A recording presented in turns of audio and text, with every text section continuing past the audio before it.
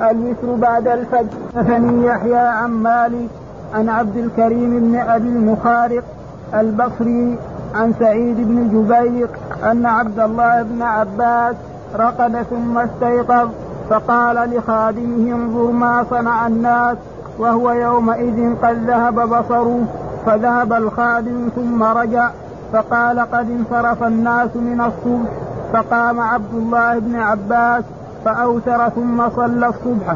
جاء لنا بحديث ابن عباس أولا وهو حبر الأمة رضي الله تعالى عنه، وليس في الباب حديث مرفوع من فعل النبي صلى الله عليه وسلم، إلا بعض روايات حديث نومهم عن صلاة الصبح يذكر بعضهم فيه أنه لما خرج من الوادي بعد طلوع الشمس وتوضأوا وأمر المؤذن أن يؤذن أوتر ثم صلى ركعتي الفجر ثم صلى الصبح، بعضهم يذكر ذلك.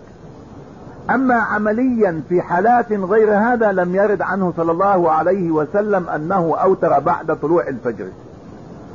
فهنا مالك يقول إن ابن عباس رضي الله تعالى عنهما وكان قد كف بصره في آخر عمره، ويقول بعض العلماء سبب ذلك زيادة منه وتشدد على نفسه في الطهارة، كان يدخل الماء في عينيه قسرا، فلما يجي يغسل وشه يغمض عيونه، وكان يفتح عيونه عشان يغسل زيادة في الغسيل العينين، حتى أدى ذلك إلى التأثير على عينيه.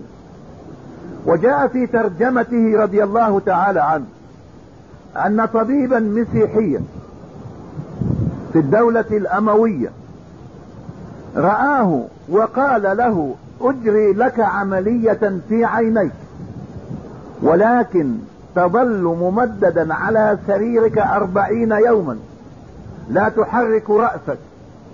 فقال 40 يوم لا أسجد فيها لله؟ لا. وترك العملية، وأكرمه الله سبحانه وتعالى بما ابتلاه به وصبر عليه. وقد جاء في الحديث من ابتليته بحبيبتيه أي عينيه وصبر على ذلك له الجنة. يهمنا في فقهه سأل غلام قال انظر يا غلام ماذا فعل الناس؟ فخرج الغلام وجاء وقال فرغوا من صلاة الصبح، يعني طلع الفجر وصلوا وهم خارجين من الصلاة، ما كان أوتر، فصلى الوتر ثم صلى ركعتي الفجر ثم صلى الصبح. يبقى ابن عباس أوقع الوتر فين؟ بعد طلوع الفجر. فمالك يقول بهذا. إذا مذهب ابن عباس إيه؟ جواز صلاة الوتر متى؟ بعد الفجر. ولكن هل تركه ابن عباس قصدا ولا ما دري بالوقت؟ ما درى بالوقت، وفوجئ بأن الناس فرغوا من صلاة الصبح، إذا لم يتركه قصدا ولا عن تفريط. نعم.